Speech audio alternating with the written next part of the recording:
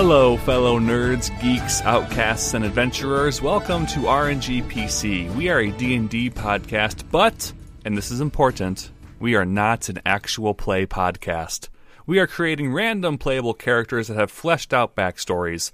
We are all about the storytelling and role-playing aspects of the game. My name is Nathan, and this is my co-host Jake. How is it going, Jake? You really emphasized there that what we're not.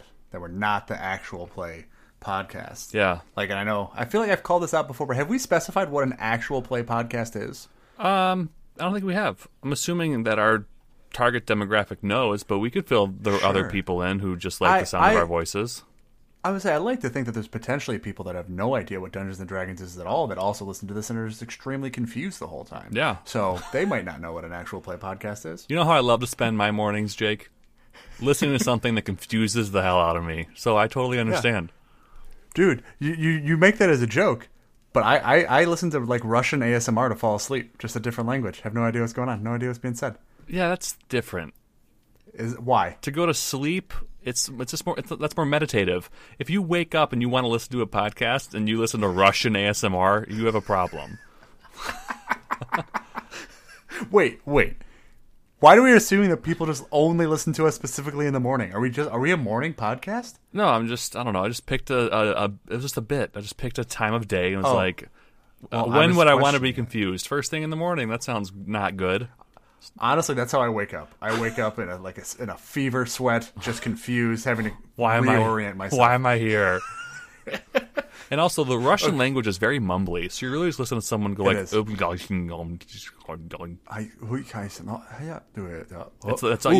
almost on like a what do the Hawaiians do? Like a haiku? Is that what it's called? You're almost just like a really low key, not pipe. I think haiku is a kind of poem. I don't know. But, when people are like "Hi-ya!" and they're like hitting their own chest and shit. No, that's New Zealand. I think that's New Zealanders or people in Australia, like indigenous tribes from there. But I do like that we're really spanning the globe in the people that we're offending currently, from Hawaii to Russia, and now I included New Zealand and Australia. So that's great. I don't think we're going to offend any of those people. We're not properly representing them. No. At least we haven't made any vodka jokes yet for the Russians. Yeah, well, I mean, that's just a given. That's low-hanging fruit. That's just a fact. But speaking of Russian, and this came up organically, I sent you a meme earlier today that is about... You did. That is a Russian-esque meme. And I don't know why, but in looking at this, I read it in a Russian accent, and it's so good. I'm just going to do it here. There's no Russian words in this meme that can tap me into the Russian accent, so I can't do it. It's because you have to say what the picture is. I know. The picture is of Putin on a bear. So it's, whoa, what have we there? Whoa, Putin on a bear. Yeah, but again, all those are English words. I could also go Southern with it and do the same thing. No, it's the Putin on a bear. Putin on a bear. Putin on a bear. See? What is this podcast? What are we doing again? There's no inherent easy to tap into Russian word there. That's why I can't do it. That's what I'm trying to say. That's all I'm saying. What I'm saying is I saw that picture of Putin riding on a bear with the whoa up at the top, and I instantly was in a Russian accent. Well, way to flex on my accent skills. So, just saying. Putin on a bear. I'm imagining you now on the toilet laughing about that. Correct. Yeah. Correct. That's the only place I meme. Yeah. You know when the meme train pulls into your station, Nathan, I'm pooping. I'm glad to hear it. What were we talking about? Actual play? We're describing what actual play podcasts are? Yeah. Do you want me to do that? Do you want me to do that, or do you want to do I want to do it. Because I've had enough of dealing with stupid people all week at my training job, so I'm going to make this real simple for everyone. What an actual play podcast is? It's in the fucking name. It's where the podcast actually plays Dungeons and Dragons. There you go, Not always folks. Dungeons and Dragons. Not always Dungeons and Dragons. Whatever. Usually tabletop games. Pathfinder, Call of Cthulhu, whatever the case may be. Yeah, but there's also things like Monster of the Week and different types of role-playing games that are different dice mechanics that are different than Dungeons and Dragons. Yes. Just for clarity. But they are actually playing it. Yes. Now, if we were in my virtual training class with 500 people, and 10 minutes from now, someone would ask, What's an actual play podcast? And then the instructors would stop what they're doing to answer that fucking moron's question. We're in rare form tonight. Whoo. I like how I would phrase that if I'm that person. I'd be like, "Hey, yeah, sorry, you may have said this earlier, but what's an actual play podcast?" I feel like you're referring to that a lot, and I have no idea what you're talking about. Yep, nope. It's never been so apparent to me. Like, I don't know if people can't focus on the presentations being given to them because we have 2 monitors. So I don't know if, like, all of these boomers in my class, like, it's the first time they've dealt with 2 monitors, so they don't know how to divide their attention. But it's mind-blowing to me this week. Has shown me how little attention these people are paying. I'm like, man, I hope you all quit. So I don't want to have to step over you like I'm gonna. Oh, man. I feel like this isn't the intro topic we had for this week. Was there an intro topic? I did not have one. My intro topic was going to be Jake has like a call or something coming up, so we're going to make this quick. But oh, wow. But, okay. Instead we're at normal intro topic time. We're about 7 minutes in right now. Did it. Crushed it. Yeah. No, I don't have a call. Actually, I have a date. So whatever. So that can wait. Yeah. We can go over. Whoa. No, I'm going to a drive-in. Whoa. We're halfway there. Whoa. What are you singing? Putin on a bear. I told you earlier. We see Putin on a bear. It's everywhere. That's what we're seeing now. Oh, who's in that? Just Putin and the bear? Is it the bear from The Revenant? Yes. Nice. Yes, it's that bear. Same bear. He is a little smaller now. He's slimmed down, but same bear. Good. Glad he's having success. I was afraid he was going to be like the guy from Captain Phillips who only is ever going to fit into one role ever in his career. Yes. And probably got paid $50 to be in that movie. This bear, much like Jonah Hill, just slimmed down for a different role. Ah. Same bear, just as good, just scary. Slimmed down, though. Gotcha. You want... Did you watch the roast of James Franco on Comedy Central? This will be our last off-topic conversation. Was it like forever ago? I mean, it was maybe 2 roasts ago, because I feel like they did Alec Baldwin after James Franco, and they made fun of his daughter a lot. And didn't they roast Bieber at some point, too? Bieber was before Franco, if I remember. Okay. Anyway, I think Franco is one of the best roasts, because he's really good friends with a lot of really famous and really funny people. So Seth Rogen was there, Jonah Hill was there, like a lot of people who are still like in their careers were at this roast. And who's the guy who's at every roast? That's his whole career. What's his name? Do you remember? Oh, yeah, he's the really just normally like a guy you would avoid on the street. Yeah. I've seen him before. He just tears into people. Yeah. It's gonna bug me. I don't know. Keep going with your story. I'll find it. Regardless, he's got a really. This pops into my head because you brought up Jonah Hill, and he's got a phenomenal. Jeff Ross. Yeah, Jeff Ross. Jeff Ross has a phenomenal dig into Jonah Hill, where he goes, "Oh fuck, I'm gonna ruin it. You're gonna mess this up. I'm excited for this. Let's go." I am. Do you want me to Google it so I don't ruin it? No, mess it up. I want you to mess it up. Now I'm expecting you to mess it up. I need that. He's like.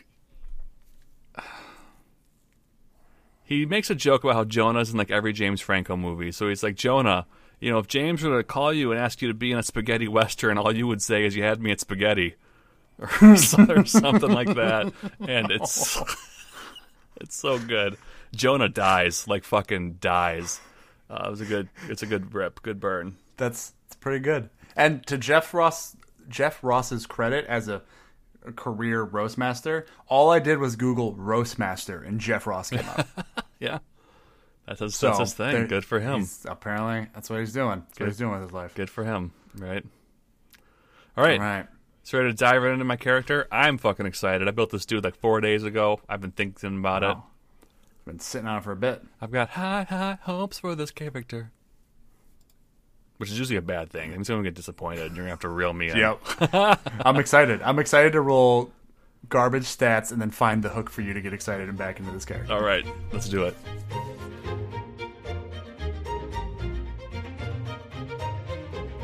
We would like to take this opportunity to thank our patron, Impending Duff. You can find him at twitch.tv/impendingduff. Thank you so much for your patronage and your support of our endeavor. with this podcast. You are a big fan of ours, and we could not thank you enough. If you would like to be shouted out here as well, you can go to patreon.com/RNGPC, sign up for the appropriate tier, and we will say your Twitch channel or your name or whatever the case may be in this space. Thank you. Even OnlyFans. Even OnlyFans.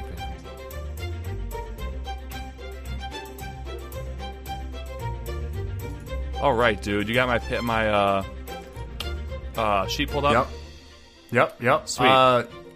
I like it because you brought your normal, of course, always. I don't think there's ever been a time you haven't brought a background.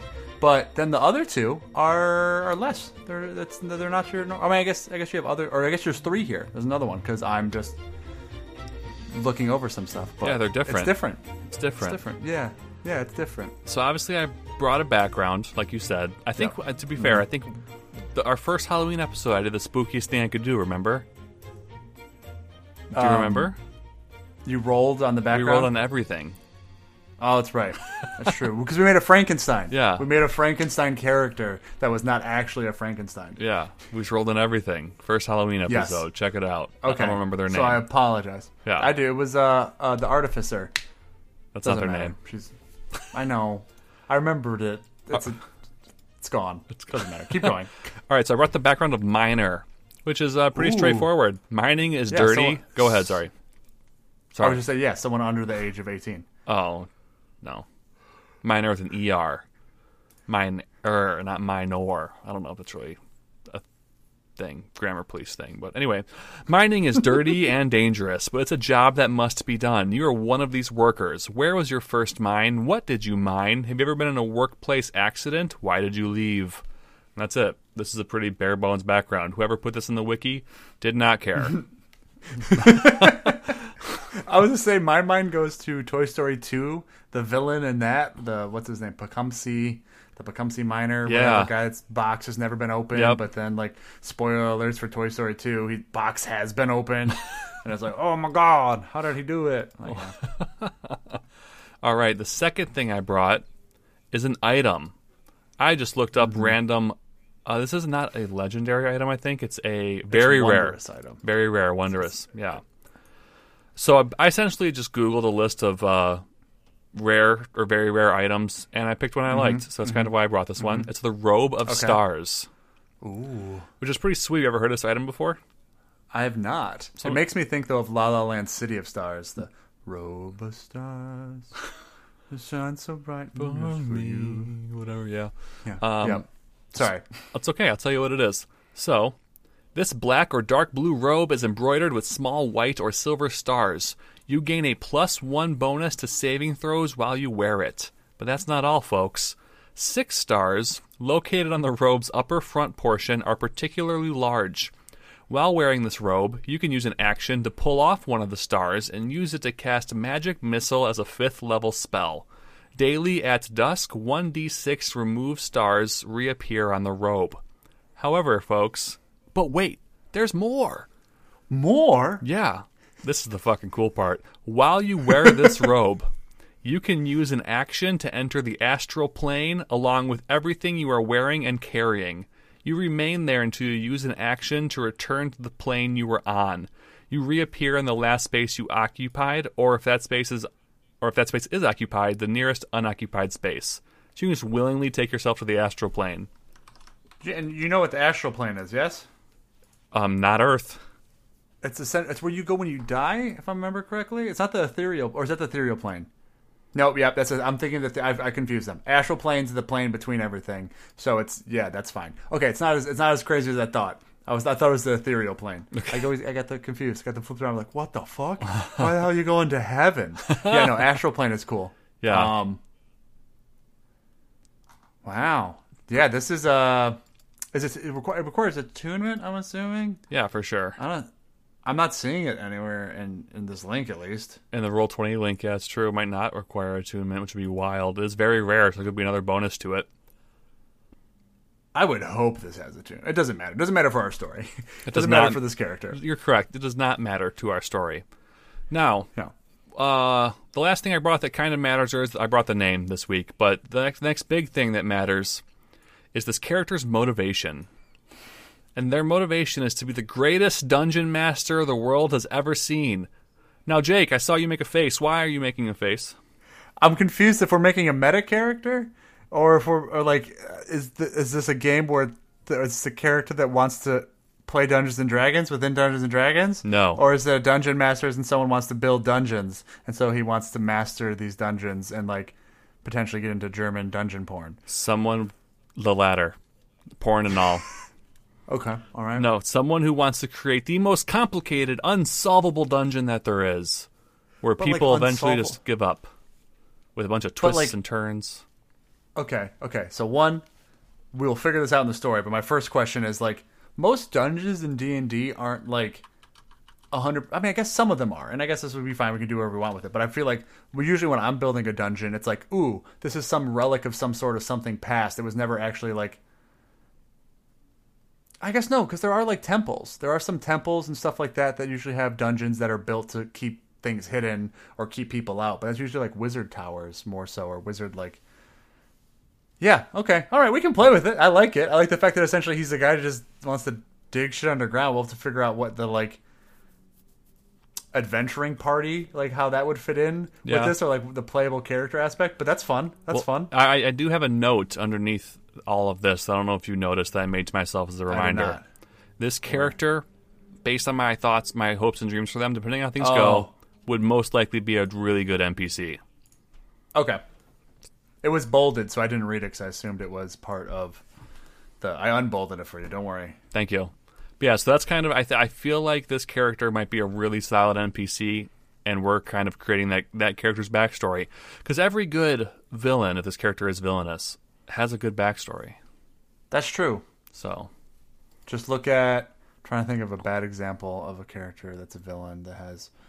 let's say Steppenwolf in the original cut of Justice League, just to upset people. Okay. Because there's I don't know if that's a hot take. I've never seen the Justice League movie, and I'm fine. Neither have I. I would also like to... go ahead. I would also like to say that I got motivation for this character from one of my favorite Super Nintendo games, Earthbound. There's a character... Ooh. There's a character in the game. His name is Brick Road. He also wants to be the best dungeon master, which is why I named my character Cable Stooney, which is just me bastardizing the word cobblestone. Wow.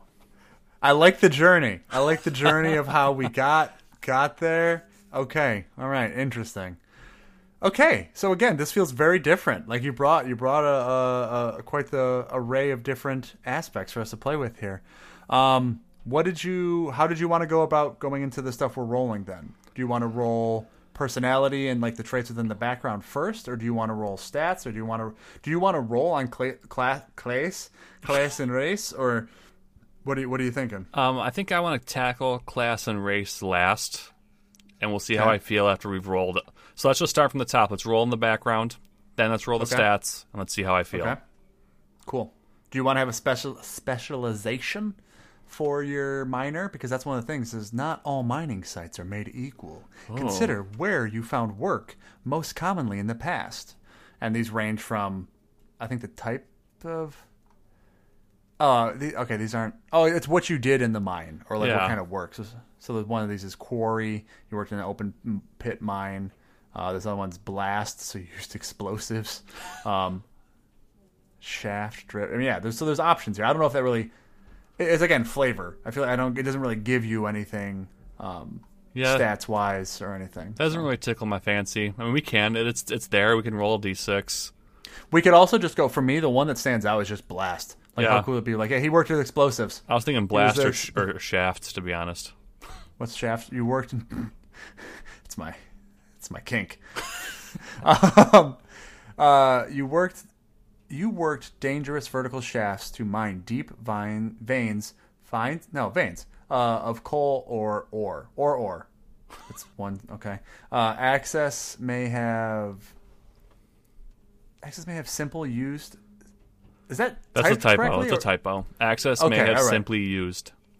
Oh, simply used a ladder and pulley or a larger mine. Okay, so you worked the elevator? Again, none of this is really giving us anything for the character. It's just kind of the job thing. So yeah, I think maybe what I think we just keep these here. It's like when we're trying to think like maybe potentially what he did in his background. That we can come here like, okay, what are some of the like just the words in here that like, okay, so when he worked the shaft, the elevator fell on him, and he swore to be able to go to the astral plane at some point, or I don't know, like we can just come back to it if we want to. Okay, sounds good to me. Cool. This background also comes with a feature called Miner's Eye. You know the best way to drain water out of shafts and tunnels, supporting weak tunnels, and process ores using cupellation. Sure. You can also find work and housing in most mountainous towns. Huh. I mean, okay. Yeah, whatever. Nothing really game breaking there. No, it's something in itself again that if it comes up, you would be very excited as the player that you have the chance to use it. Yeah. But it's not something where it's not going to be all that relevant, probably. Yeah. All right, cool. So then, who do you want to roll first on the personality trait? Do you want me to roll first? I'll roll first. I'm putting that 8 energy out there, so I'm rolling a D8 for personality trait. That's a great way to not get it. I got a 2. Sometimes I pretend to be uneducated to avoid uninteresting conversations. That's a good trait. I like it. That's funny. All right, I will roll ideal, which is a D6. I got a 3, which is honesty. There's no good pretending to be something I'm not. Ooh. Interesting. And that comes with a lawful alignment. It does. It's shitty. Why? Not really. It's fine. I think the good one would have fucked up your ideas more. Maybe. If you would have got a good alignment, if you wanted to be an NPC of some sort. All right. Well, I mean, because just right first. No, I'll say it for later. Remind me later that I had something I wanted to say about lawful. Okay, sounds good. D6 for Bond. What's that say? That's a 2 again. I share an empathy with every race and creature that digs and mines. Nice. Ooh. So I have empathy for people who have. It's like server empathy, No matter how terrible, no matter how terrible of a server I have, you're getting 20%. As long as you don't spit in my food, I really don't care. No, I think what you're trying to say there, as long as you don't find the spit in your food. That's true. Really don't care. Yeah.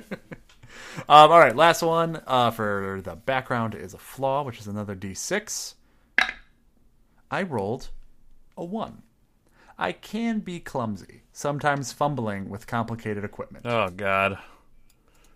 It's okay. I don't think that's bad. Neither do I. I was really afraid. I did not want... lazy and sleepy would have sucked. 6 would have been bad. I can be lazy and sleepy, sneaking off to nap and work and wait. Why? Okay. This character's more driven in my mind. My mind's eye. That doesn't mean you can't take naps. There's plenty of driven people that take naps. Naps are important. Naps help. What's his face? Not Michelangelo. Da Vinci. Da Vinci worked on like 4-hour nap schedules. That was it. That's how you just Whatever makes you feel better, Jake, about your naps that you take. Naps are important. I didn't take one today, and I feel off. I prefer taking the kind of nap that you've coined. I prefer sneaking naps. Yeah, sneaking naps are great. That's a common word in our household now. Is it really? Yeah. I'm glad that caught on. And just for everyone at home, sneaking naps are when you're like, you don't really admit that you're tired or sitting down to take a nap, and then all of a sudden you're asleep. Yep. It just hits you.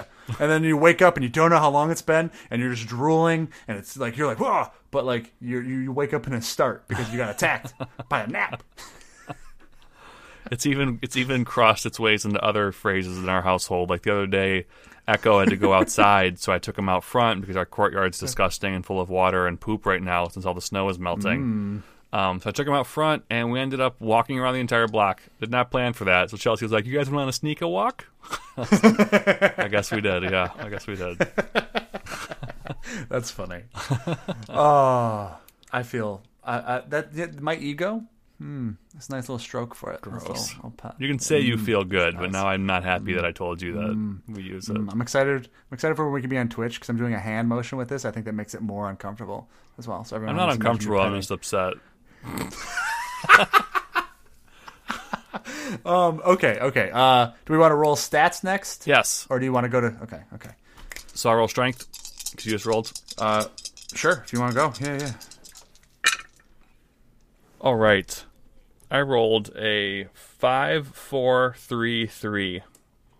5, 4, 3, 3. So 7 plus 5. 12. Cool.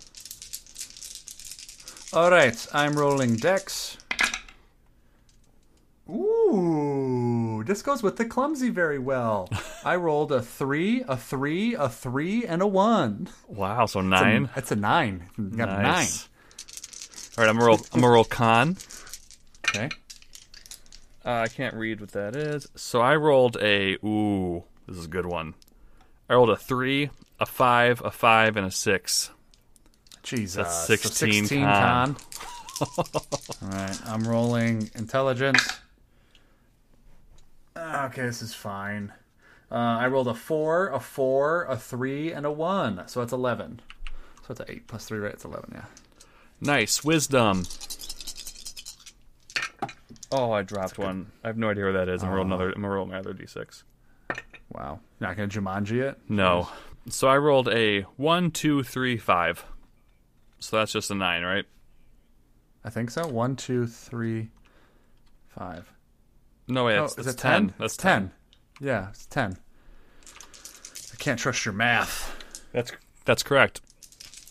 Okay, all right. So I'm rolling the last one, which is charisma. Oh, damn it. I don't like rolling big numbers, but, you know. I rolled a 5, a 5, a 4, and a 3, so you got a 14 charisma. Ooh, so it could be a lock. You always just go to warlocks. I honestly like my warlock. I can see why people wouldn't like warlocks, because all you really do is Eldritch Blast, but you get cool shit. You get everything back on a short rest. That's pretty dope.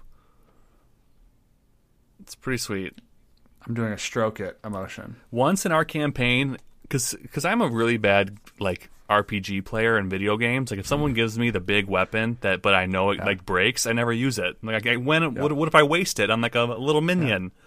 So since I only have 2 spell slots, what if I cast Fireball on a bunch of minions, then the big bad comes out and I'm out of fucking fireballs. So but once I've got that 3rd spell slot, it's game over, because I can just go boom, boom, boom, and then keep one in my pocket. Wait, that's where you keep yours? You keep them in your pocket? I do. I keep my spell slots in my sock. Gotcha. That's weird. Yeah. Because, paladins also don't have a bunch, but there's enough in there. It looks like I got cankles going on down there. There's enough to make it look uncomfortable. So I wouldn't accept your spells. It's like accepting sock money. It's really gross. I mean, hey, it still has value. It just now has some flavor to it as well. Okay, dokie. So, looking at these stats, your highest is con, then charisma, then strength. Luckily, no class uses con as its main thing you should have, because that's mainly just hit points. Yeah. So, don't know what. So, charisma and strength, that's paladin energy right there. Oh, really? Just putting that out there. I mean, last week that's what we did, was high charisma, high strength. But what we can do is, again, race will also give us some pluses here. So if you want to put it into something else, or you want to put the if you want the strength to go up, you can go for Goliath, right? Which would be they get even more strength, or orc or something. That's true. That's true. That. So what I would say here is I would say there's 2 options. We can recap, look through everything, and kind of get a where we're currently at, or we can look and try and figure out class and race right now and try and decide which one you want to put more weight on, and probably use it to help decide what the other one is. How about you recap, and I'll look at things. Okay, dokie. Hi, everyone. Welcome to the middle of the podcast, where I recap where we are thus far while Nathan Googles shit. So this week, it was Nathan's turn to build a character. He brought his, background, as always, because, he's only rolled on it once. I think I've done it twice, so, suck it. He brought the background of miner, not child or someone under the age as an adult, but someone that works in mines. He also brought the item of the Robe of Stars, which sounds like it'd be a really soft bathrobe, but really the one you wouldn't want to get wet, but it's not what it is. It's a magical item that allows you to have pluses to your saving throws, so you're harder to hit and can avoid things better. And also has magic missiles, I believe, that you can throw out as like stars, which I'm imagining are like ninja stars. Like you pull the star off and you throw it and it just turns into magic missiles, so it looks kind of dope. And then you can also teleport into a different plane of existence if you need to just, I don't know, get away for a bit, a little bit of a vacation. And then he also brought a motivation. And the motivation he decided is that this character wants to be the greatest dungeon master the world has ever seen. And now, this is not to be confused with an actual dungeon master, like the person in charge of your game, but somebody that creates dungeons, that builds them, and wants to build, essentially, dungeons for different adventurers to get stuck in or just give up on and turn around. And then he brought the name of Caleb, or Cable? Was it Cable or Caleb? How did you pronounce it? Cable Stooney, or Cabal Stooney. Cabal Stooney, which is apparently just a bastardization of Cobblestone because he wants it to be inspired by an Earthbound character named Brick Road. So I like it. It's nice. So then we went and we rolled on some of the background traits. First one being the personality trait, and we got sometimes I pretend to be undereducated to avoid uninteresting conversations. And then we got the ideal. There's no good pretending to be something I'm... Oh, wow, those instantly contradict each other. There's no good pretending to be something I'm not, which is honesty and comes with a lawful alignment. Did you just get what I said? Yeah. That was instantly... Okay. Bond, I share an empathy with every race and creature that digs and mines. So that could even just mean he gets along better with specific animals like badgers of some sort, or like other types of bullets, which are things that really dig holes, or purple worms. And then lastly, we rolled the flaw, which is I can be clumsy, sometimes fumbling with complicated equipment. Then we went to the stats, and we got a strength of 12, a dex of 9, which fits with the flaw, this guy's clumsy, constitution of 16, intelligence of 11, wisdom of 10, and a charisma of 14. So, pretty average intelligence, pretty hardy, strong character, that's got a little charisma to him. And you just kind of, I don't know if that's intimidation or like you just like being around him. Either way, it's got some charisma to him. So that's where we're at. That's where we're at. All right. Did I give you enough time? Did I fill enough? Do you want me to Yeah, talk you more? I did. feel like the people... I think I figured out what I want to do. Ooh, exciting. I think you might be surprised by my choices. Is it, you went with the Dwarven Warlock? No. Okay. I'm thinking about going with a Furbolg.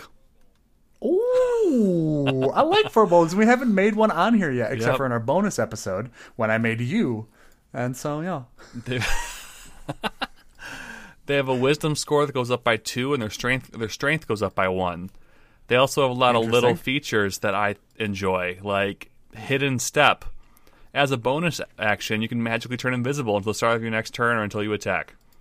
Mm-hmm. And they can also, your carrying size is determined by one size larger than what you actually are. So Yeah. I thought it was fun. Yeah. Is there not...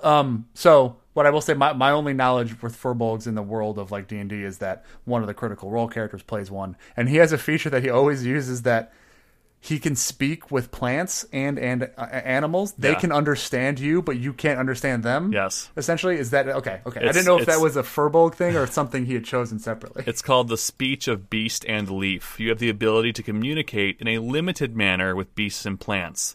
They can understand the meaning of your words, though you have no special ability to understand them in return. But it also gives you advantage in all charisma checks to influence them. Okay, all right. So yeah, Caduceus, the character in Critical Role, uses it in a pretty... He uses it in a fun way where he just, anytime they're walking through a forest, he's like, hey guys, if there's anything here, we're just passing through. Don't mean anyone. And like, he's just constantly doing it. And Matt's like, okay, yep, the trees understand. Like, I don't... what do you want? Like, He does a really good job making a bit out of it. Yep. Nice. But nice. Okay, so you want to go with Furbolg, which gives us a +1 to strength. And +2 to wisdom. Okay, so that brings us up to 13 strength, which is still just a +1. And then +2 to wisdom makes this 12, which makes that a +1 for wisdom now instead of a 0. Did you have any thoughts then? Would you want to roll on class, or what are you thinking for that? Because I have thoughts, but I'm just curious where you're at. What are your thoughts? My thoughts are that this robe isn't going to be worn by specific, like there's certain classes that would just not wear it. But granted, I guess that's the thing, is the robe doesn't have to be something this character uses. It's just something that's a part of his story, or this something about the ethos of this. Yeah. Is ethos the right word there? I don't know. But whatever. Which is part of why I thought this character would be an NPC, because I'm starting this character off by giving them a very rare item. So this could be like here. So I feel bad giving away my like grand idea for what I think this character would be, but I'm gonna give it away. If I were a DM and I thought of this idea, here's how I would do it. This would be a reoccurring NPC. He's not evil. He's not trying to hurt you. He's just trying to challenge you. So, like, when you're level 1 and you enter one of his dungeons, it's going to be relatively easy, minimal traps. You fight him at the end, and every time you get him to low HP, it's one of those things in, like, a video game where it's like, all right, you guys did a good job. You solved my dungeon. We're gonna call it. I'm going to let you guys walk out. Here's, like, something that gets you out real quick. See you next time. And then eventually, once you're, like, if it's a long-going campaign, you hit, like, a high level, you beat him, and he's like, here's your reward. You get a robe of stars. You guys solved my hardest dungeon. I've got nothing left in my mind. And it's just like, so this is kind of how I thought of this character. So essentially you want someone that's making escape rooms in Dungeons and Dragons. Yeah, I guess. And there's always like the adventurers will always enter a dungeon not knowing it's one of his, but eventually once they're like pretty deep in, there's going to be an obvious telltale sign. And eventually it's going to be like, God damn it. It's just like his face carved in a stone. It's like, hey, it's me, Cobblestoonie. Exactly. We're in a goddamn Stoonie's dungeon again. And then he gives you like various items every time you complete it, and eventually you get the robe of stars. That's what I thought of. He's essentially like Zaz in Arkham City. It's like, it's not the main story, but like, it's little side quests always that here and there that you just happen upon. You're like, well, fuck, I guess I'm here. Yep. Yep. If you're adventurers, like if you're a DM and your party hasn't, they're tired of doing the main story lit up before them, and they ask like the tavern if there's any job postings. The job posting takes them to a Stoonie dungeon, and that's the little side quest they do. Yeah. The job post is also, it's like, Lost children last seen playing in this dungeon. Yep. It's like, oh, it's like, there's no kids. No, there's no kids. I just wanted people to come to my dungeon and try it out. What'd you guys think? Any pointers? What was easy? What was too hard? Yeah. I think that'd be great. I would appreciate that as a player a lot. I like that, and I think that's fun. And I don't see any reason we can't just do that. We still want to come up with like the backstory and whatever, and make like a sheet for this character, because all good NPCs will still have, like, especially important ones like that you're going to assume there's going to be some sort of boss fight of some sort. Yeah. So yeah, I mean, if you want to just do that, we can. We could also do something where it's like, that's what he ends up being, right? And then like, that's his end goal, is to be that kind of character. So like, how does he, because I mean, it would make sense also for a character like that, like, in order to get better at building dungeons for adventurers, an adventurer at some point. Yeah. Go around with other adventurers, learn, go to other dungeons and figure out what happens in them, and what are some things that you struggle with and other people struggle with. How old do furbolgs usually live? Pretty long, which is another reason why I chose them. They reach adulthood around 30, and the oldest of them can live up to 500 years. Yeah, so like if he spends his first, from 40 to 100, 60 years adventuring just to gain research, and then starts building these dungeons, I mean, that could totally be a thing. That's true, that's true. So that's what I'm saying. There's wherever you want to come in with this, because this could still be a fun character to kind of play. Like, that's an interesting end goal for a character, right? Like, it's an interesting end goal of like, I want to be somebody that just annoys people. Yeah. Or not. That's not his goal. His goal is not to annoy people, but his goal is to challenge people. Yeah. He wants to like the thing I was going to say earlier about the lawful thing that I thought of is, this almost kind of sounds like a more family friendly version of Jigsaw to an extent, right? Yeah. Where it's like, I'm gonna make something for you to get out of, because if you don't, you'll die. But hopefully, you'll also be a better person in the end. Yep, exactly, exactly. I like this character, and we're not even done yet. Okay, so I'm also really excited for my accent. Oh God, I'm not. But what was I gonna say?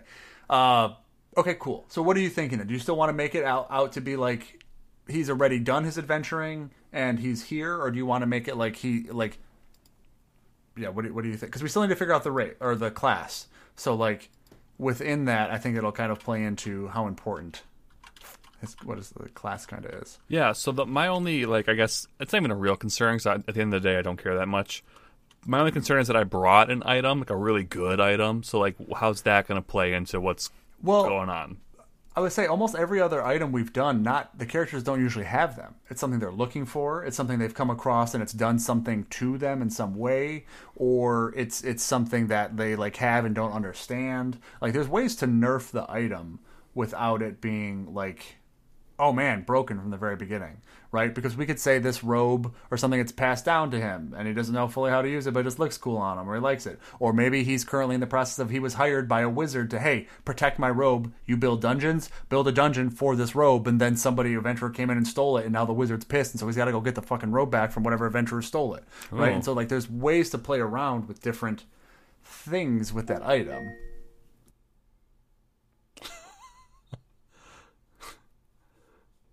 So yeah, that's where I'm at. There's definitely nothing that happened. I definitely did not just mute myself and have to yell at my Alexa because she made noise. I think it's hilarious. Doesn't matter what time of day we record. Apparently I have alarm sets for all. Anyways, so yeah, I mean, you brought up some really good ideas there. But let's figure out the class. That's what we were doing, right? Yeah. Words. So Druid uses wisdom. Ooh. Druid might be really good for this. Yeah. A druid furbolg. What are the different circles of Druid? There's probably one that has to do with Earth as well. There's the Circle of the Land. Click it. Click it real good. Do you want me to read it to you? Yes, please. The Circle of the Land is made up of mystics and sages who safeguard ancient knowledge and rites through a vast oral tradition. These druids meet within sacred circles of trees or standing stones, like a dungeon, to whisper primal secrets and druidic.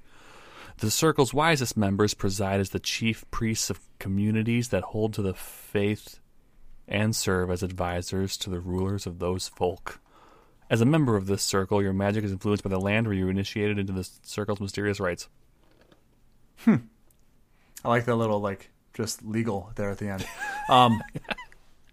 So, I mean, that sounds like it could work within this, right? Like, the whole idea of, the safeguarding of ancient knowledge even, right? Could be, the thing, again, where it's, that's, his end goal is, within these dungeons, he, is to get better at building dungeons to have the experience so that whatever knowledge he's trying to hide or something like that, blah blah blah, as a druid, maybe he's sent out from his Furbolg or Druidic mining tribe of some sort to go okay, hey, get better at this, or go find something that we can use to help this help us stay hidden and remain hidden underground or in the woods, because Furbolgs are usually distant from society anyways. They're not very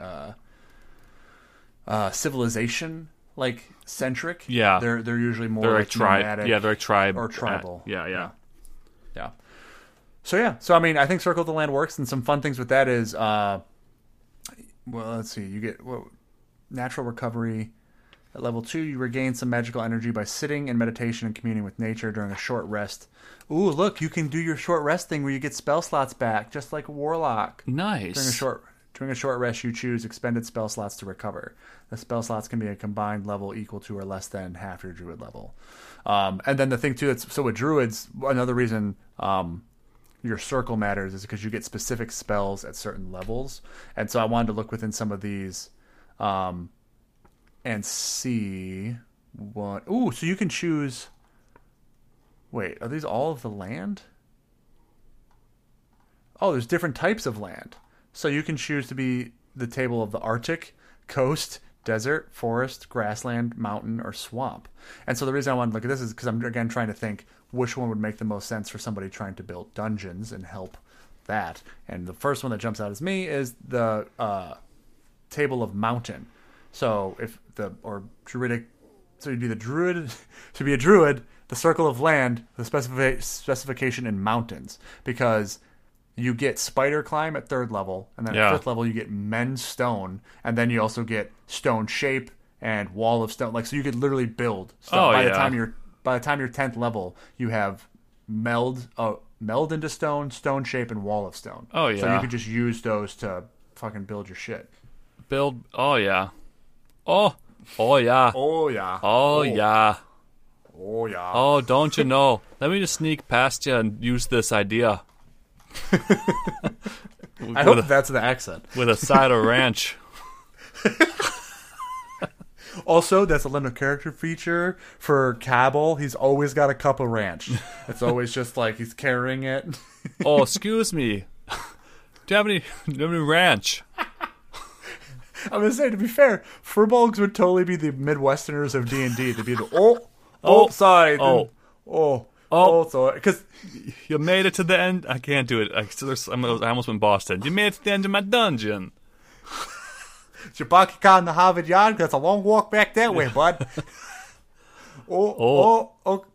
Sorry. Because like the thing too is they're big. Furbolgs are huge. Like they're like almost 7 feet tall. Oh shit! Really? Oh, they are. Wow. They can be. Yeah. Yeah, that's wild. So maybe that's the what's it called? Didn't mean to step on. Didn't see you there. Didn't mean to step on you.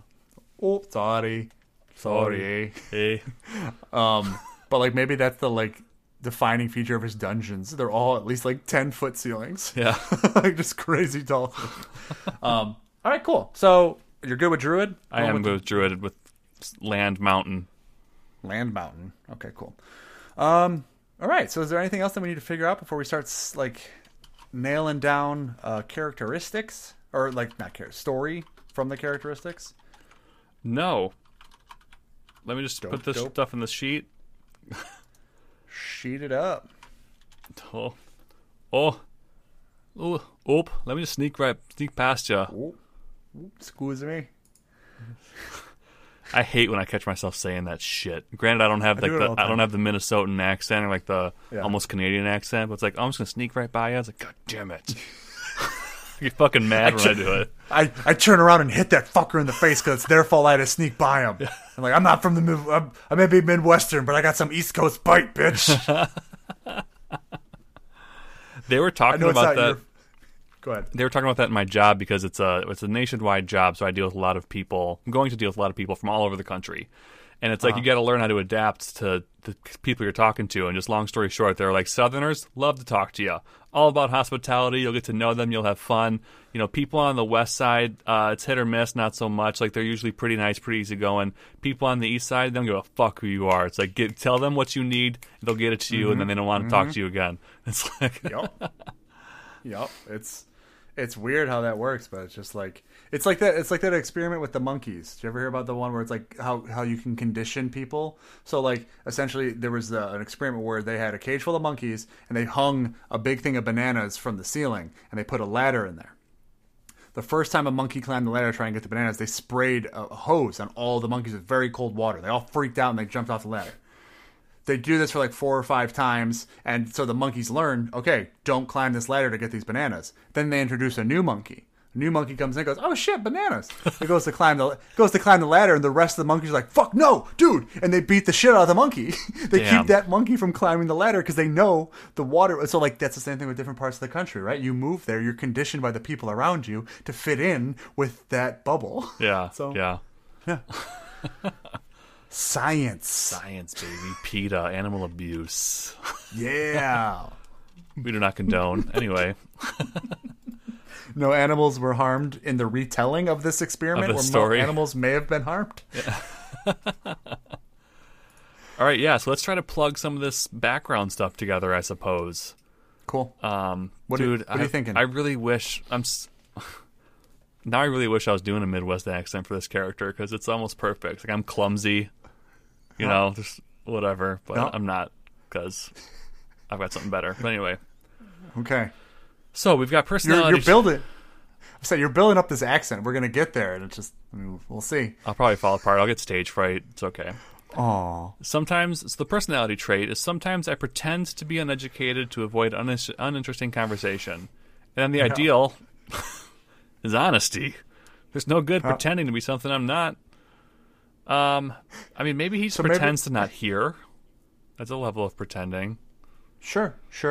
Or it's just even like I think so with that personality trait too. What I also take from that is the idea of being just like, he doesn't have this need to let everyone know how smart he is. Yeah. He doesn't like, so he wants to do that in his actions, but it doesn't seem like he would want to do that in his words. He doesn't need to he doesn't need to be the intellect in the room that is telling people why they're wrong. Yeah. Or he doesn't need to, and it's just like, okay, fine, like, sure. Like, so the pretending to be uneducated is just the like, unless I'm addressed, I don't give a fuck. Yeah. Like, Show, go ahead, show, like, do. Yeah, show, don't tell kind of thing. Yeah. So I think that's how we could take it and not have it go against this. There's no good pretending and being something I'm not, right? It's I just like that. like, it's just quiet instead of the like super, because there's a, I mean, granted he's only got an intelligence of 11, but like, I think he has a level of understanding and drive that is something that probably makes him formidable. And he's got a charisma of 14, so like he's gonna know like this conversation is not gonna suit me. Like, why would I get involved in this? Yeah, you know. Yeah, and it could even be that if it's something that something that doesn't pertain to his end goals, doesn't want to waste his time. Whatever. It's not like he doesn't like small talk, right? Yeah. Maybe it's just that too. Just avoid small talk. I like that. I'm making notes of that. And then when he is addressed, he's going to be honest about it. Yeah. Like, And hey. he sounds like he'd be blunt too. I feel like he'd just be like, okay, well, Yeah. like this is what I think. Yeah. I'm sorry if it offends you. Yep. You either like me or you don't. I don't give a shit. You can help me build my dungeon. You gonna try it out for me when I'm done? Yeah. Do a dungeon run real quick. Temple run. Yeah. And he's just running behind you with the camera. Shake. Left. Jump. Slide.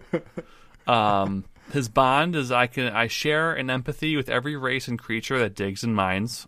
Dope. I think that just means he is very animal centric, and and that's a furball normal characteristic. They get along almost better with animals than they do people. Yeah. Usually because they're out in nature and they're. And don't that's what they're dwarves eating. typically live in mountains? He could have a respect Yeah, for them they as do. well. I mean, yeah, he could be very close with dwarven. I mean, that's the whole thing is like in this when we're talking about like the fact that he's a part of this, he's a druid of the land. He could just be a standalone whatever. It doesn't have to be a part of an organization, or it could be.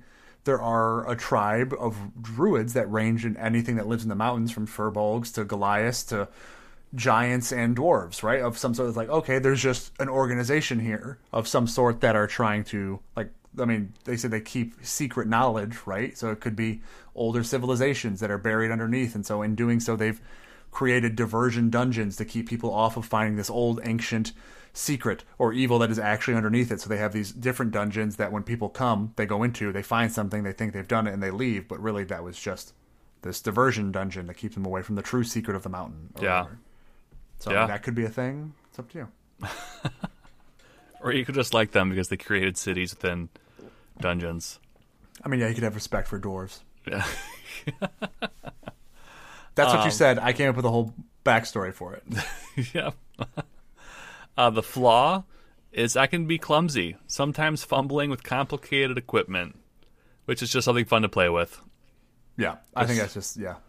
I don't think so. You can take it one of two ways. I think with that one, it says I can be clumsy, sometimes fumbling with complicated equipment. So you can play that as just being straight up clumsy. I think like maybe he spills beer a lot, is just flails his arms around, doesn't really realize how big. Constantly just drinking on the job. Yep, doesn't realize how big they are, knocks into stuff, maybe falls over, whatever. Or you could just make it where if he's given something more complicated than like a sword or something, doesn't know what to do. Like if you have an artificer in the group, it's like, here, I've made this, hold it. It's like, and accidentally presses like the bomb button. It'd be like Groot and Guardians 2. It's like, which button do you not push? I am Groot. I am Groot. No! Yeah. I am Groot. No! Yeah. Yeah, I think that's again, yeah, that's for your like how you're the fun role playing within the group dynamic. Because also I think how that could play in is that while he wants to build these pristine dungeons, there's always something off or wrong, and that's why he wants people to test them, because he's like, I can never see it myself. Something is messed up, and I need people to go through it and figure out what it is. Yeah. And so I mean that could be an aspect as well. Definitely. Yeah. So I mean, what? That was your fake laugh. It was good. I liked it. I was listening though. I didn't just blow you off. You were. I know. You paid attention. It's just it was the like, okay. That was definitely an idea. It's fine. I'm sorry. No, I don't care. I throw out so much shit. I just am constantly swinging. I strike out so much, but when I connect, Yeah. it's a home run. Not always. Sometimes it's a double play, and then it's the end of the inning. And now we're in a baseball metaphor. So, Who's on first? third base. Anyway, so I kind of feel like I feel like we've got it. What? Did you just? It sounds like you had a mouth seizure where you're like, I got it. I feel like we got it. So we're done. Yep. What is this person? Where is he from? He's a show don't tell kind of person, not in a small talk, Sure. blunt, animal centric, kind of clumsy. Wants to build dungeons. Okay, but why does he want to build dungeons? That's true. Why does he want to build dungeons? So How does the robe fit in? Here's what I liked. Here's what I liked that you said earlier. This is your triple play of this podcast. Ooh, Not triple quite. play is not a good hit. That's when you get okay. But anyways, continue. Why wouldn't that be a good hit? If you probably- hit a triple, yes, a triple play is when you hit the Oh, ball sorry. into somebody being able to get 3 outs in one play. Sorry. So, Sorry. You hit a triple. You got at least 2 RBIs on this one. ooh, there we go. Thank you. This is for all the sports people. I redeemed myself by using the RBI abbreviation. You did. I really like that he was given the task of protecting the robe, and Okay. some adventurers took it from him. And he's like, "Damn it! I thought my dungeon was good." And it was like a straight line with like an acid trap or something. There's just a pit of acid. Yeah. It's just like open. It's lit. It's even lit nice so you can see it with like 2 torches Yeah. that are only right there over the acid. And people are like, maybe there's more. And they're just like, no, it's just okay. When the wizard comes to chastise them, he's like, "I thought if I made it too easy, they'd get confused." Like, there's gotta be something else. But when you said that, I enjoyed that a lot. I like the idea that, and that's why he wants to get better, because he screwed up. So now he's out. He's out trying to find this thing for the wizard. It was their dress robe for fancy dinners that they wore. Sure. And they got a fancy dinner coming up. Hopefully in like 3 years. It's going to be a while. But I don't know how far ahead.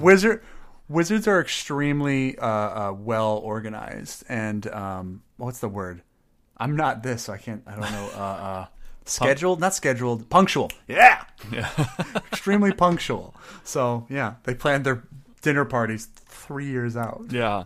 But I like that a lot. Whether or not he is being punished and has to go find it, or is trying to find it before the wizard finds out that it was taken, doesn't really matter to me.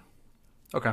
We can leave it up to the DM because that's a fun hook to play with, right? Is it the wizard now finds out? And so that's something for the DM to be like, there's a powerful individual essentially that you are either currently indebted to or will be if you do not complete this. And if the DM wants it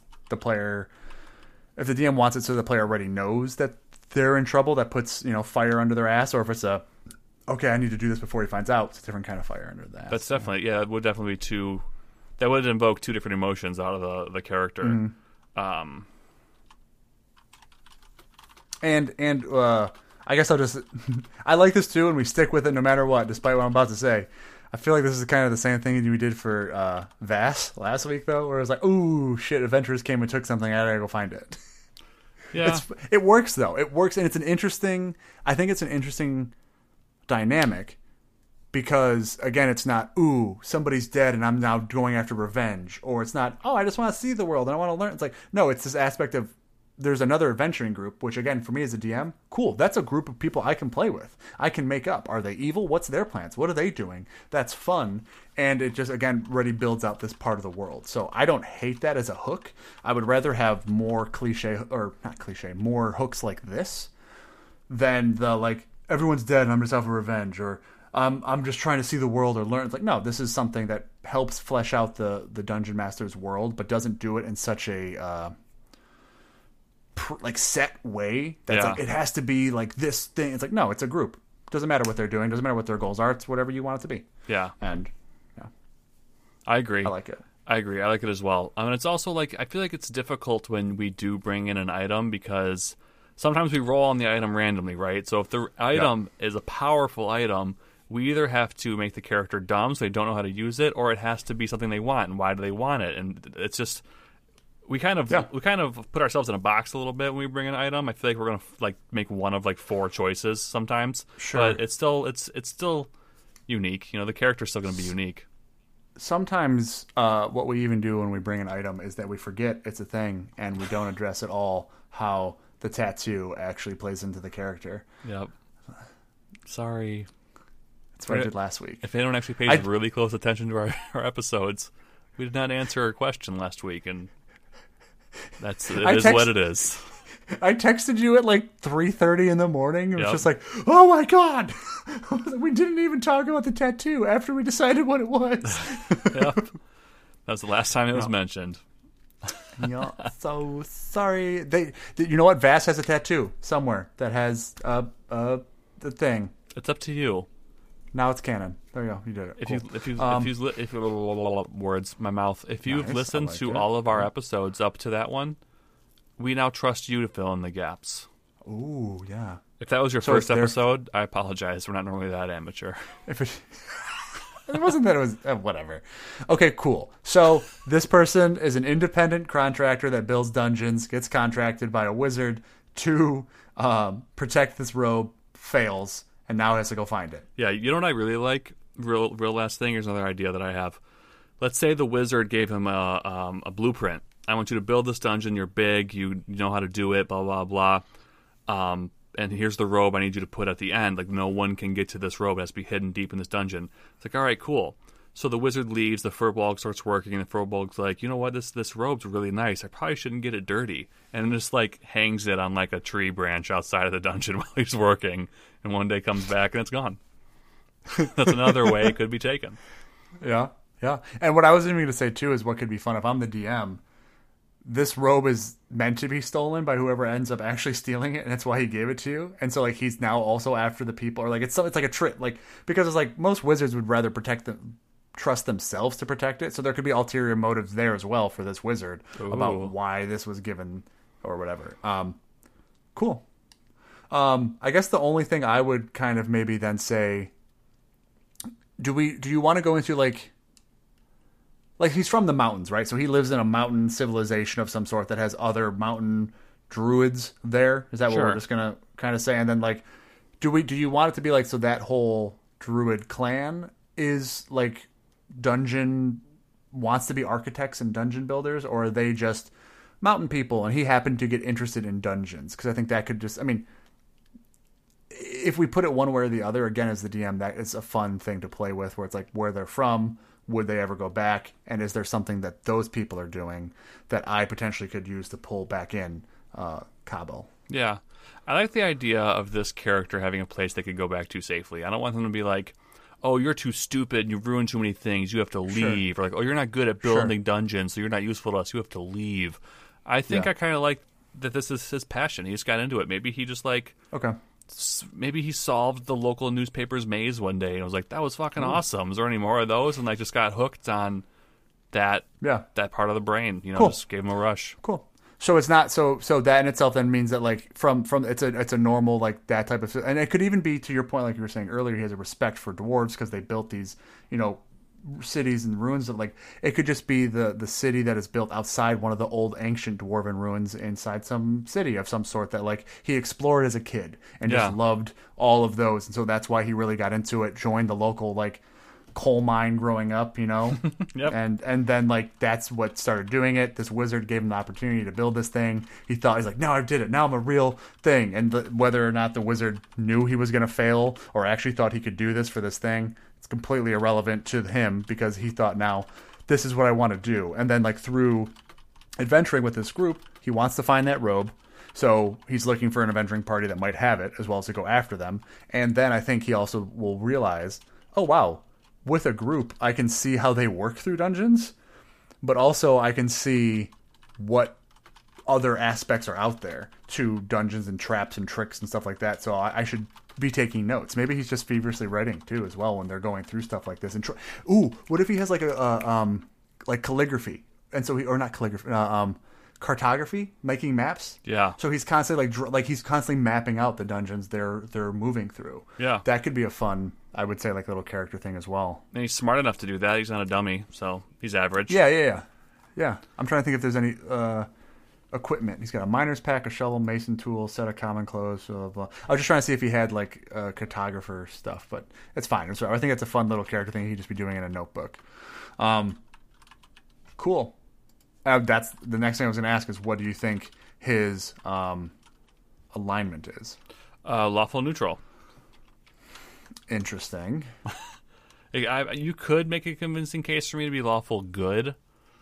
Oh, I wasn't gonna. But I just feel like this character wouldn't act lawfully good. Their intentions might be lawfully good, but I was gonna say that I was gonna argue for lawful evil. Oh, he's not trying to kill people though. If that happens, it's just a casualty. Lawful, but see, evil doesn't mean you're always killing people. Yeah. Like lawful. Oh, it evil, just means really. Oh, yep. I remember one of the things we read is he would just be very like, it's my way or the highway. Like, you either help me pursue my goals or you get out of my way, kind of thing. Yes, and it's more of the idea of using the establishment and organization that exists to further yourself, right? And so like these dungeons, like honestly, Jigsaw is lawful evil, right? Yeah. If you survive his games, that's fine. He doesn't care. You did it by his like. But the fact that he's put you in these games until like Saw 3 or 4 when the crazy chick takes over and starts killing people.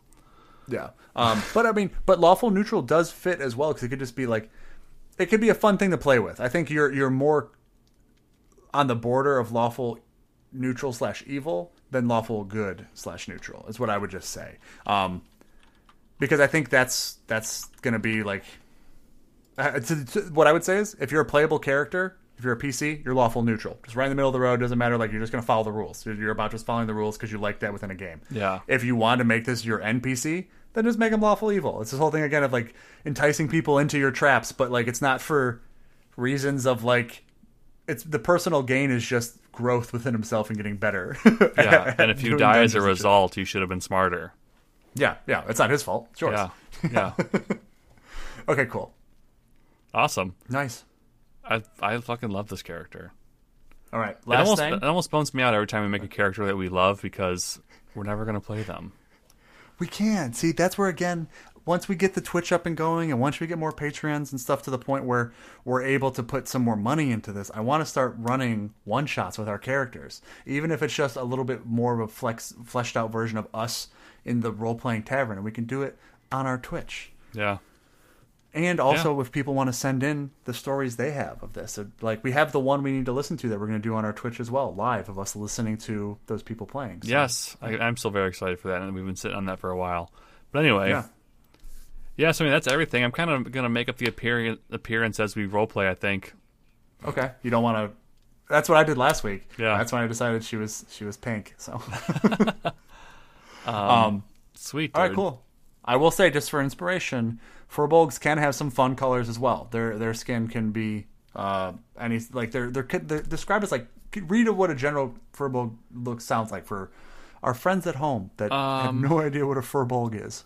Let me find something that explains them a little better, real quick. Do do do do do do do do do do do do do. Do do do do do do do do do do do do do do. Wow. Do do do do do do do. I'm pretty sure we're gonna get like what's not TOS. TOS is the terms of services for like Twitch when someone get what was it? Cease and assist from Jeopardy now. Bong bong. There, I got stand in my head. Okay, I found it, everyone. Jesus, you're just waiting for me to finish talking. Furbolgs resembled humans. They would sport great, thick beards. Their thick, tough skin was fleshy pink. Their hair could come in many colors, usually red or blonde, and they wore it long. Voice was deep and smooth. Not doing that. That's all I could find in that time. So I would say for me too, like they're often described as like almost having like cow-esque features. Like their nose looks more like a cow nose, and it's kind of like broad and like kind of flat, and they have like cow like ears as well. Like they look like cow, like tall cow people. Gotcha. Is how I often will describe them. Because I mean, even in the furbolg like link that you put here, it says Furbolgs are Fey-oriented half-giants. That's a good, like, they're, yeah. So a little bit more Fey and elf, or cow-looking. Cow-elf-ish? Quelf. Gotcha. All right, I'm done talking. That's it. That's what we got. Cool. So you want to dive into this Oh, yeah. role playing? Oh, yeah, we got to finally hear this fucking voice that you've been setting up for the past, hour and some odd minutes. I've been practicing on my way home from work every day since Monday. All right, well, here we go.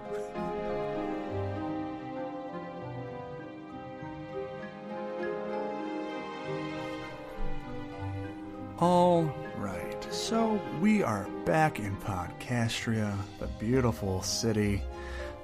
It is about early morning. The sun's kind of rising. There's like a nice mist kind of over the ground of like leaving dew on some of the dirt and cobblestone streets. And we see the Seedy Tavern just starting to open up as a larger rotund half-elf, Barry, is opening the door. He kind of kicks the little door stopper underneath it to keep it open after he unlocks it, and walks inside, opens up some of the windows and shades, and just starts doing general work around the inside of the bar and setting it up so that people can come in, and the guests from upstairs as well are kind of waking up and rousing in the morning, and he starts to just go about the busy work. So as he's going across or doing the busy work, he notices that there's a glass of water nearby, and it rumbles.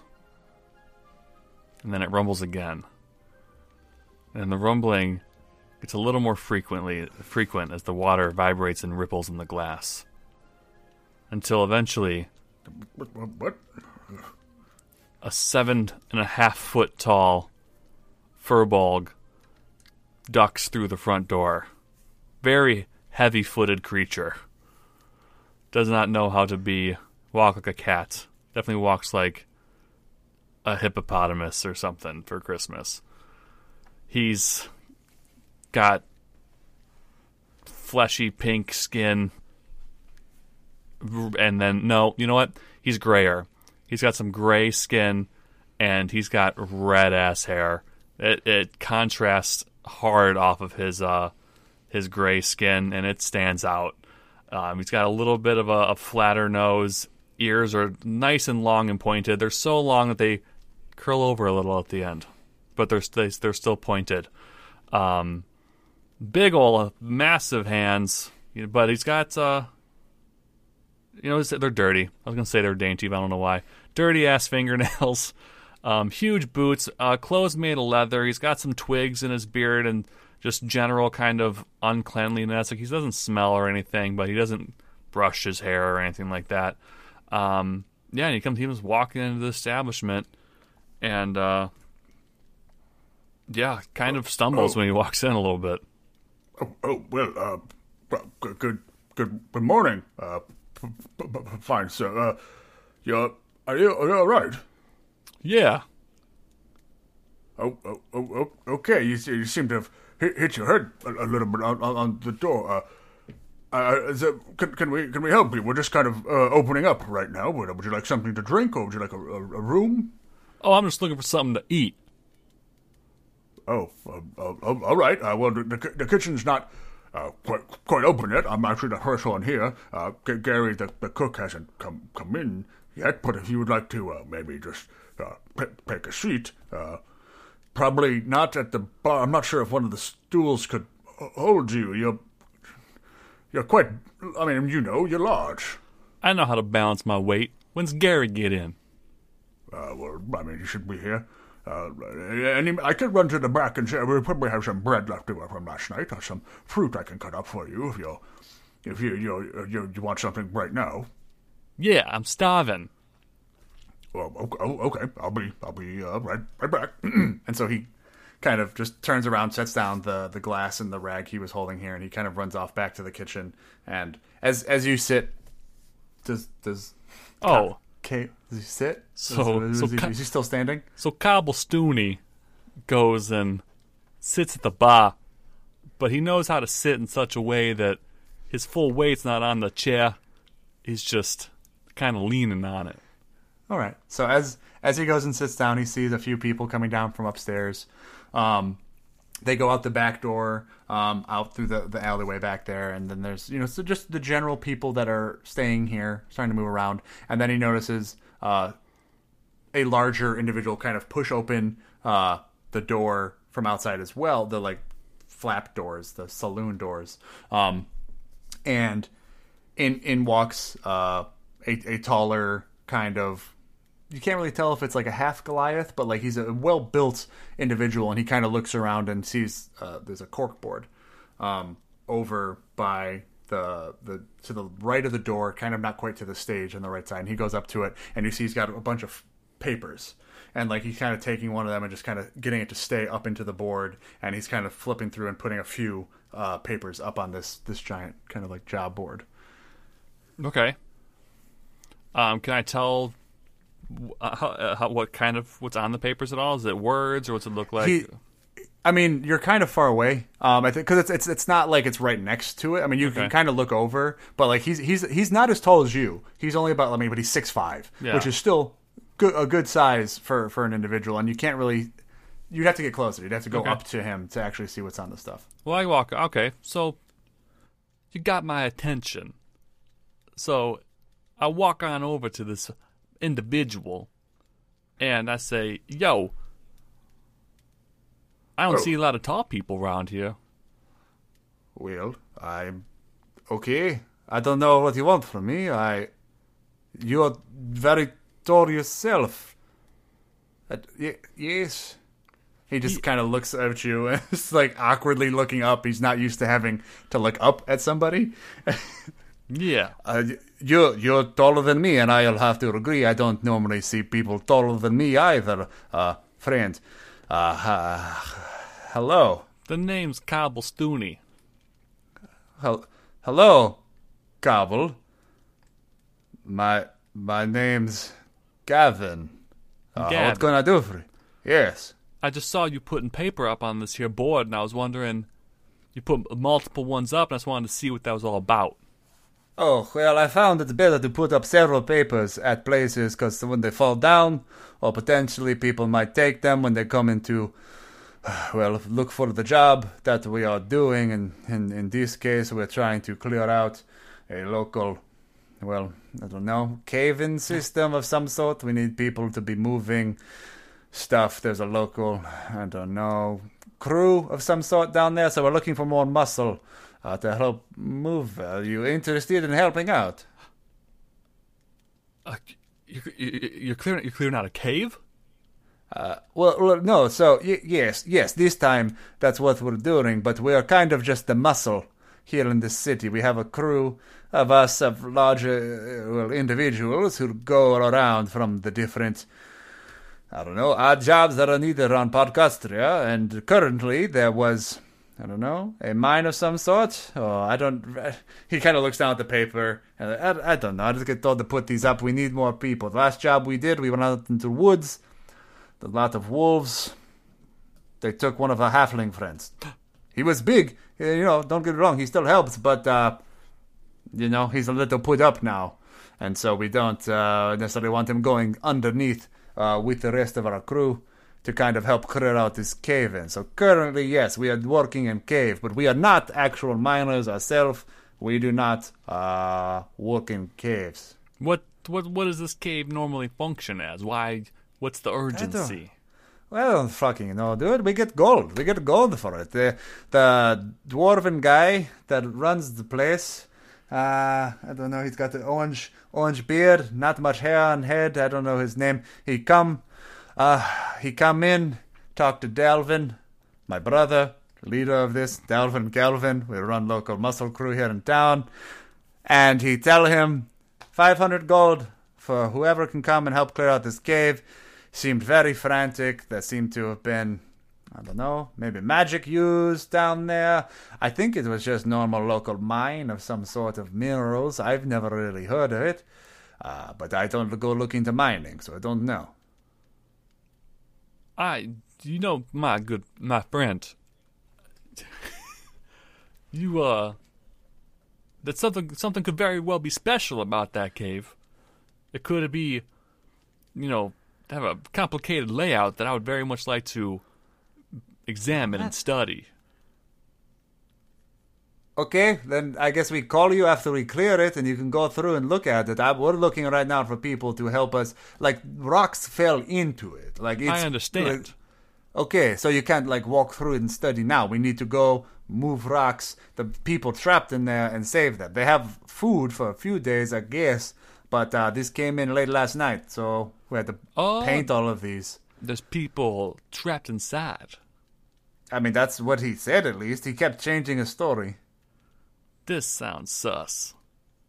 Extremely. Yes, but the 500 gold was very real. He put 200 down on the table, said we get 300 more when we clear cave. So, I would very much like to help you out. Oh, great. Well, I don't know what the fuck to do with the rest of these flyers. Now, wait. What can you do? Are you just tall? You lift things, yes? Yeah, I'm strong. I can also, I got some stoneworking ability. Okay, well, we don't need to carve anything. We just need, things. I don't know. How do you work stone? Look, I hit things with swords. I don't know much else. I can tell you're not a man of, intellectual properties. What are you trying to say?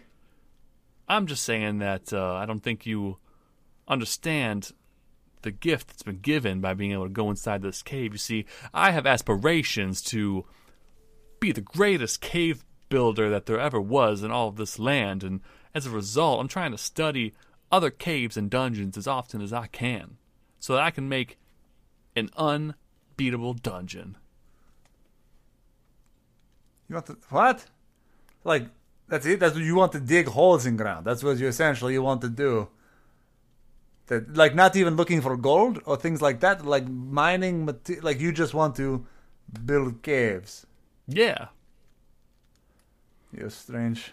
Okay, look. If you want, I'm going to go around and probably still put up the rest of these flyers just in case. We're hoping to go through sometime tomorrow morning to this little dungeon, I guess, or cave, or however you want to call it, and move the rocks and get whatever's inside for this little dwarven fellow of ours.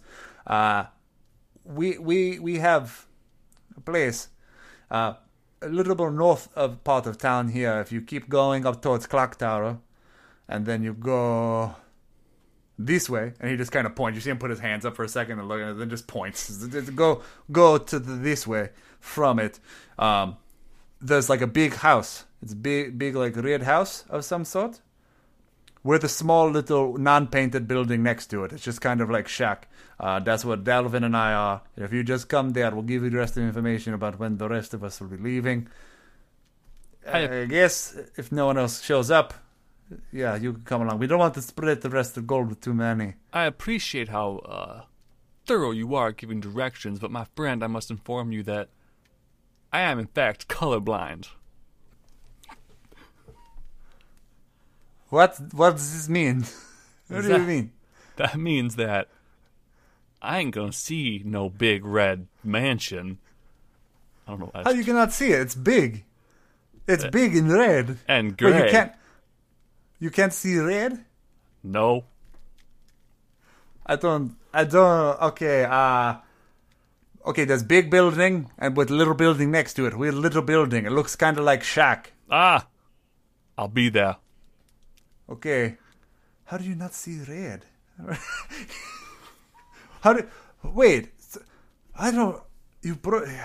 Okay, I'm done talking now.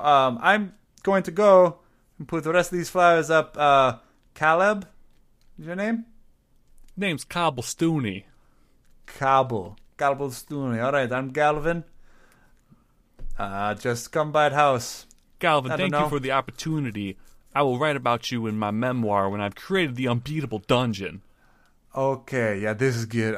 Thank you. And he just kind of walks out, and you see that Barry is actually back over by the bar, and he's kind of brought out a loaf of bread and fruit, and he's just kind of like, he watched like all of that kind of like play out from over there. He didn't want to interrupt, and he's just kind of like, all right. And so he just kind of sets that down and kind of it's over doing his other morning setup stuff. I grab one of the flyers off the board, and I shout over to Barry, but I don't know his name. Like, hey, barkeep. Yes. You know what? What's your name? I'm Barry. Barry. My name's Cobblestooney. Have I told you that yet? No, but I heard you say it, Galvin. Awesome. Well, Barry, you got anything I can write with? Yeah, sure. I'm sure I have a quill or something around here. And he kind of just digs around underneath, and you hear some glasses shift and some, like, rags, like, just put up on the counter. And all of a sudden he pulls up, like, an old, like, kind of bent-over brown quill. This should probably work. I don't have any ink here, but I'll run back to the office real quick. There might be some in there. Go ahead and try it. And he just kind of darts back. All right. So while he's gone, I want to draw up on the back of the flyer for the cavern or cave clearing. I just want to make a little simple maze. You know, something I've done before, made 100 times. Takes the average person about 2 minutes to solve. And I have it done by the time Barry gets back. Okay. He comes back, and he's got, like, 3 different, like, half-empty bottles of, like, ink that, apparently to you, all look gray. And he sets them down on the counter. Like, all right, so we got a blue one here, and this one. Oh, Barry, my man. Yes. I'm colorblind. I can't see none of that. It all looks the same. Oh. Anyway, I got something for you, Barry, for your hospitality today. You need to. Okay. I'll pay you too. I saw what you were going to say. I got something else for you. I'm glad. I want you to solve this puzzle. Are you good at solving puzzles, Barry? Not frankly, no. Well, the average person takes about 2 minutes to solve this here maze that I just drew up. I would like you to give it a shot. Oh, I like mazes. Mazes are fun. Usually the puzzles I'm not as good at are like word puzzles, or sometimes my my wife will give like different like tongue-twisting puzzles of some sort where she'll kind of like infuse insults within them and different things like that, and it's always kind of fun to figure out like if it's a joke or not. Oh. I'm sorry. Oh no, they're quite fun. She does them sometimes in my sleep. She'll just whisper them in my ear. That's amazing. You sound like you have a very healthy and solid foundation for a relationship. Her vocabulary has grown quite a bit. I'm not quite sure what some words actually mean. Anyway, Barry, enjoy my maze. Check it out. Let me know what you think. If you thought it was too easy, any recommendations on any changes I could make, I'll be glad to hear it. I can always take the criticism. I'm going to eat this food. All right, and for that, that's just two silver. And while you are talking, actually, Gary came in through the back, so I can have him throw in something else if you might like. Yeah, I'll gladly take a look at your maze. This is fine. I only eat fruit anyways. It's perfect. Oh, well, never mind. I'll tell Gary to go home. Did you know how much coal emission there is for an 8-ounce piece of beef? That's why I only eat fruit. I don't understand half of what emission? We gotta save the planet, Barry. Okay, I'm a colorblind vegan furball.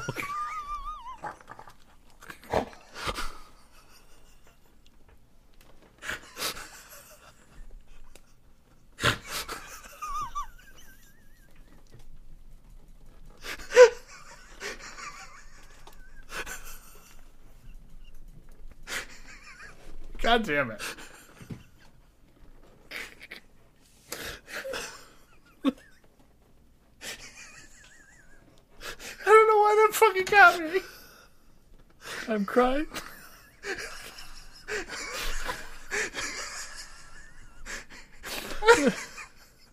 This is just us making weird laughing noises now. That's what this has become. God damn it. Why am I sweating? Oh God, I think that's end scene. That's scene. I don't got anything else. Fucking A. Jesus Christ. Oh my God. Oh.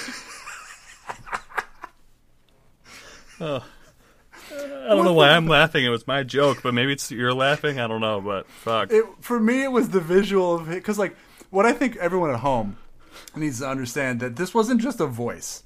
This came with a full head movement. Like, imagine Will Smith in early Fresh Prince. That's the movement we're talking of, like, his head coming around here. Like, oh, man.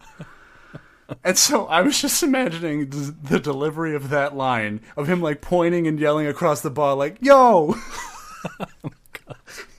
I'm a vegan colorblind. Verbal. Fuck, verbal. Oh, my God. Oh, shit. And then it's like a hard freeze frame. So, coming straight out of Podcastria. Yeah. Jesus. Okay, well, wow. Fuck. That's the hardest we've ever laughed on this podcast, at least for me. At least, yeah, I mean, at our own jokes. We're sitting here just laughing at our own jokes. That's what this is. God damn. Okay. Okay, wow. Whew, I feel recomposed. I'm cooling off. I don't know. I was laughing so hard I started sweating. That's. I started crying almost right away. Oh my God. Yeah, he was. I enjoyed the way you played him. It was the first. There were several times. I think I knew I enjoyed it because I was more invested in what you were going to say than what I was saying. Some of the times, that's why it's like, fuck. I don't got names for this. Galvin and Dalvin. I don't. Oh damn. I don't have a last name. Like I know. I'm struggling to make up my character's backstory when I'm struggling with names and what's going on with that while I'm trying to figure out like what you're going to do. Like you kept me on my toes with everything you were fucking throwing at me from him. So like, yeah, congrats. Thanks. That was fun. I made it up. I was like, how can I make this a little more interesting? Colorblind. I don't know what. That's like a real thing. We shouldn't be like people struggle with that. That's a real thing that like is a. But apparently, I don't know why that's a punchline now for us, but. I'm sorry. I'm sorry if you're colorblind or struggle with it. We're not laughing at you. I'm laughing at the fact that I was not expecting that to be the characteristic you threw at me. I wasn't expecting either. Okay. So yeah, what are your thoughts on Cobblestone? Cobblestone. God, I love him. I knew I would. That was a lot of fun. When it ends like that, it was a good times were had by all. So I would love to play this character. Like I didn't have anything planned, so I didn't do this, and I didn't want to do anything like too over the top. But I almost switched the tone of my voice when I started talking about caves with you. Like I almost wanted to be like caves, like just try and make it like a oh my god I'm so excited, but I decided like not it's so to. fluffy I'm gonna die. Yeah, essentially, yeah. But I didn't want to like make something up like that on the fly. But I totally would if I was prepared to play this character in a campaign. He'd be a totally different person once like going into a cave was brought up. It'd be like. There's what SNL character does that? There's some SNL character. It's the Kristen Wiig has the character that can't keep secrets. So like as the secret keeps like getting like more like she gets like she just starts physically having reactions to trying to keep the secret and just gets so excited and like over the top. Like yeah, that's what that makes me think of. But yeah, no, and I like that. I don't know why, but like I like the way you played him as like a furball. It felt different and it felt like. Yeah, he would be fun. This would be a fun character to kind of like figure out and just have him grow within a campaign. Like I said, there's still opportunities to like play with his alignment, right? And figure out like what could happen to make him go more one way or the other. Like I think it's the fact that again he's not tied necessarily to humanity in any way, right? He's not like out to try and better the world unless it's apparently carbon emissions from coal mines.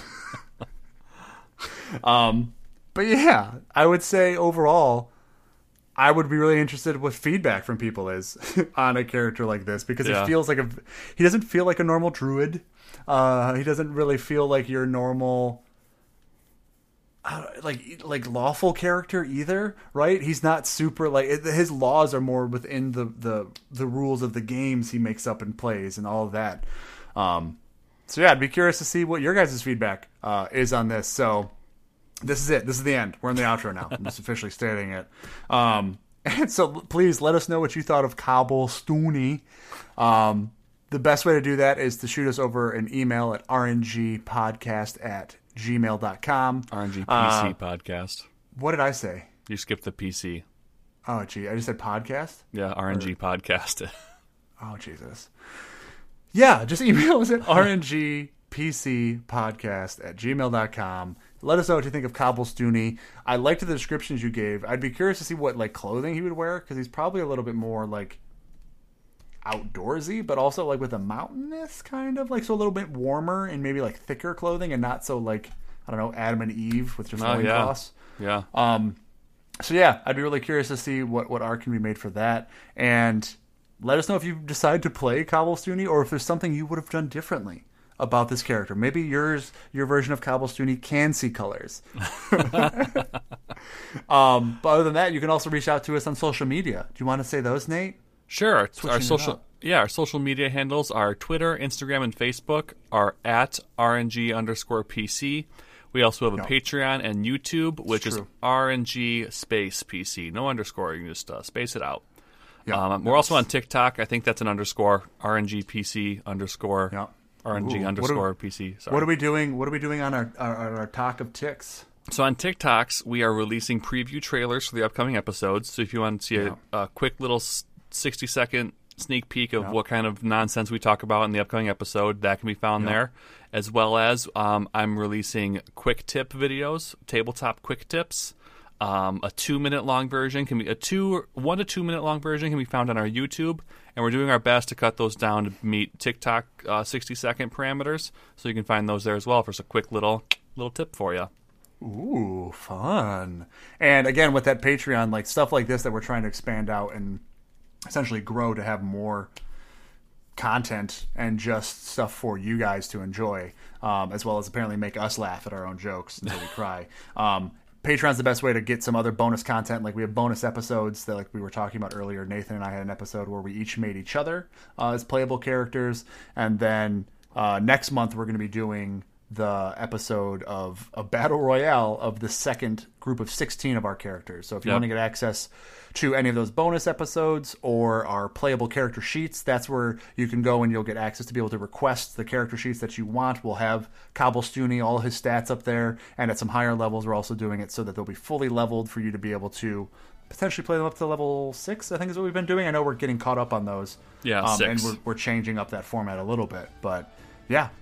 And I think, again, for like a Dungeon Master, that's great to have that already because you don't have to worry about it. Just plug it all in, and then there you go, and you can just use them in your campaign. Yeah. So, again, that's our Patreon at RNGPC. And yeah, just thanks. Just thanks, guys. Thanks for listening. Thanks for coming along on this adventure of Dungeons and Dragons that we're not an actual play podcast about. So, other than that, I think that's about it. That's all we got for this week. I'm just gonna say keep playing and rolling. Oh. Ooh, switching up. Keeping them on their toes. You never know. I don't know if anyone's still listening at this point. We're in the outro. So yeah. You never know. Some of our golden nuggets are at the very end. That's true. It's where we keep our golden nuggets. Like a dungeon, right? We put them at the end. Yep. Exactly. But that's it, That's it this week, y'all.